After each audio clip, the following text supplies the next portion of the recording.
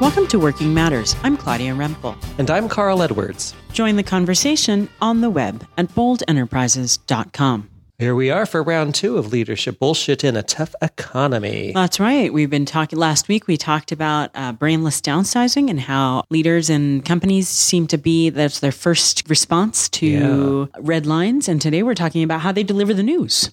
That they don't. Somebody else does. Here's our number one clue that the initial decision to do the brainless downsizing was brainless, was because these people are somehow unwilling to deliver the message themselves. Isn't that interesting? That's right. So they were such great leaders, and it was just some bad news. You would just be able to sit down, it seems, and have a heart-to-heart and say, to get through this, we're going to need to make some changes, and not everyone's going to stay employed. But instead, we've got today's topic, the HR, human resource, cop-out. That's right. The HR spin to the bad news. And usually it's some poor middle manager HR person who has to be in front of some angry people and tell them that their jobs are in jeopardy or their vacation's getting cut or that their budgets are getting that's right. Or being furloughed. Well, I kind of go to the extreme on this topic and believe almost any company that even has a human resources department or have leaders that are in denial that there's human beings who work in their company. One of our first series on the hard facts of working with people is you got to come to terms with is, if you've got a big team, you got to take into account the people facts. It's not a side thing. It's not the soft side. It's not the unfortunate side. It's the core. And it's your first of your responsibilities of the leader and not something you delegate off to an HR department. We do want to point out that there are reasons for HR departments, particularly as they protect companies and employees legally, and the work That's very nice of you. Yeah, the work that those people do is important. What we are particularly focusing is how they are used to, in a bad way, to sort of spin bad news and to protect the company from its employees. Spin and shield. It's sad because what's being delegated is what people want to hear from their leader most of all. Far from what most leaders imagine about this difficult conversation and the rebellion or the collapse in morale that might take place if they have it. If they, in fact, had these conversations themselves and did the work of listening to the pain and the complaints and the anger, it would go far more smoothly. Because those responsible for the decision would be the ones in the conversation.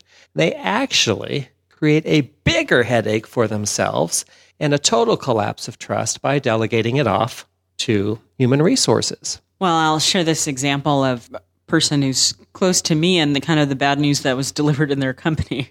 It's my husband, but I must protect him and his company since he still works for it, so I won't go into specifics. They had a meeting, everybody was there, and there was some HR people there. Neither the president nor any of the senior vice presidents of his company were there to tell them that they were downsizing.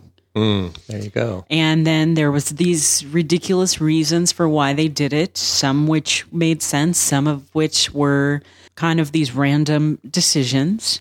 And overall, it just makes everybody angrier because they ultimately see that the leaders aren't even there to deal with the consequences of their decisions. Exactly. They didn't even show up to the meeting to show their faces. And that makes people angrier than the news. It does, because, you're under the impression that we were all in this together, and then all of a sudden, they skip out on the difficult part.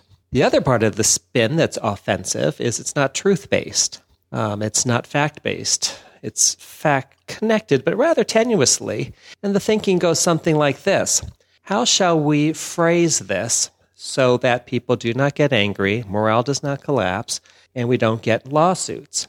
So what becomes important is getting the kind of reaction that you want out of people, not really telling the truth. And that angers people because they know they're being spun. They know it's being, massaged. And that is inherently, this is a definition, that is inherently disrespectful. That is an act of disrespect by definition, to have to pad something and not trust someone's interpretation or their ability or your ability to talk your way through to a common understanding. Right. And I think in this series, our week series, we can definitely say that if you're a leader and you're not delivering the bad and the good news to your employees, then you are not being a leader and you're copping out. Exactly. the HR cop-out. It is a form of copping out of the place where you need to stand. And in this economy, at the time, people need you to stand there the most. That's where we want to, even though we're upset and we're poking at you, we want to say, we need you. We need you to be there. That works. That works if you're there with us, conversing with us, talking through the misunderstandings and the anger and the feeling betrayed or whatever is going on. Well, and I think in our culture, even though, you talk to maybe 50 to 70% of people and somebody will have some sort of complaint about their boss being this or that or whatever. But I think on the flip side is we all expect them to be there. We all expect them to have a sense of authority, of sort of looking after us. And those are where the disappointments lie. I don't get enough support. They're never there. They don't do their job. Those are the kinds of things we hear. They're incompetent, blah, blah, blah, are few and farther between. It's that people want their bosses to be leaders. Exactly. So we're not saying that the problem is being a leader. We're not saying the problem is having more power than other people. There's a role to be played there, and it's when you do not embrace that role in all its complexities and especially these difficult things that people feel let down. And you actually, ironically, and to your devastating loss of trust, experience the exact opposite when you delegate that off to either the HR or now made famous by the movie Up in the Air consultants to do what is, by definition, your job. So we've been talking about sort of those alternatives to be able to communicate well. So tell us a little bit more about what the alternatives can be if we're leaders sort of trying. And it could be that in your organization, you want to be more direct, you want to be more honest, but somebody's telling you no because there's a way that things have been done in the past. How do you come out from under that? How do you be a leader who's truthful and who gives the bottom line to people? Well, one is, I think, just simply coming to terms with there's no easy way out. There really is no way to avoid lawsuits. There is no way to have people not be disappointed or angry that they were the ones whose job was eliminated.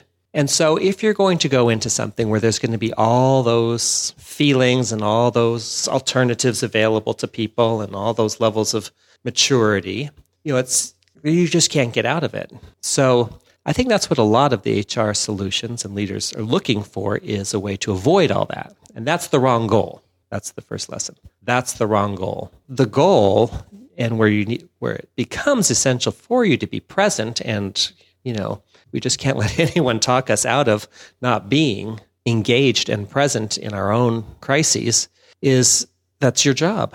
That is the definition of your job, is to be engaged and central in these conversations that are going on. And if they are difficult conversations, you need to have them. So let's talk about techniquing, because I know as leaders, we're just tempted to take the easy way out, to just have a process that makes people feel, quote, heard, but then do nothing with it. So let's do our warning about techniquing. Okay, well, if you really do not like people and you really do not want to hear what they say, and again, your goal, I think the people who technique are the ones whose goal is that they do not want anything bad to come out of it. And their goal has nothing to do with clear communication. Their goal has nothing to do with it. And that's the problem with it. You've got to be interested in what your employees are thinking if you're going to do active listening with them. You can't do it as a technique on them. They can intuit it instantly that you're playing with them. So you have to truly respect these people and truly be sorry that they're going. But your responsibility is to make the best business decision possible on behalf of the whole firm and its future. And so we cannot sustain our current size, and it's resulting in needing to downsize. If you want to just get out of the relational aspect of that, I guess, my hard side wants to say, I can't be on your side. In that sense, I got to say, you got to get over here and care. Once you care, then you can have the conversation and you will survive it. And so will they. They'll get another job. They'll be able to move on, and they'll be able to do it much easier. They'll be able to do it much more easily, having been treated with respect and valued, and than they would be if they've been, come in one morning to an email and being locked out of their computer and treated like the next potential criminal that's going to rip off the company. That's what really angers people, is they go from being valued employee to suspect of, possible saboteur, all in a matter of minutes. Well, that does happen. And I think, in our line of work, we run into people where they have been damaged very much at work and they carry it with them. And I'm just saying, you leaders have a lot of control on whether they feel that work is a place they have to protect themselves from you, or they feel that you with more power are on their side and this is a safe place to learn and go for it. And, those are two different worlds, and you get two very different and results. You lie to people, and it really does affect your bottom line. People feel like they're not really cared for in work. They're not going to do their best work. Yeah. They may do what gets them by, what keeps them getting a job, being in the job, but they're not going to do their best work. And it's BS because people know it. People know it. You may have had one less electronic component stolen by an employee that week, but you lost far more in how they didn't show up in their job. Well, next week we're going to be talking about leaders and the fine art of blaming others. Ooh.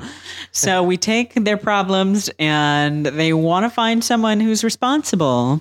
And it's not them. So we'll be talking about that. That particularly happens when we're crunched and we're stretched at work. So join us on the web at boldenterprises.com with any questions or comments, or if this really is chapping your hide, as they say, come on and tell us about it. We'll see you next time. This podcast is a Bold Enterprises production.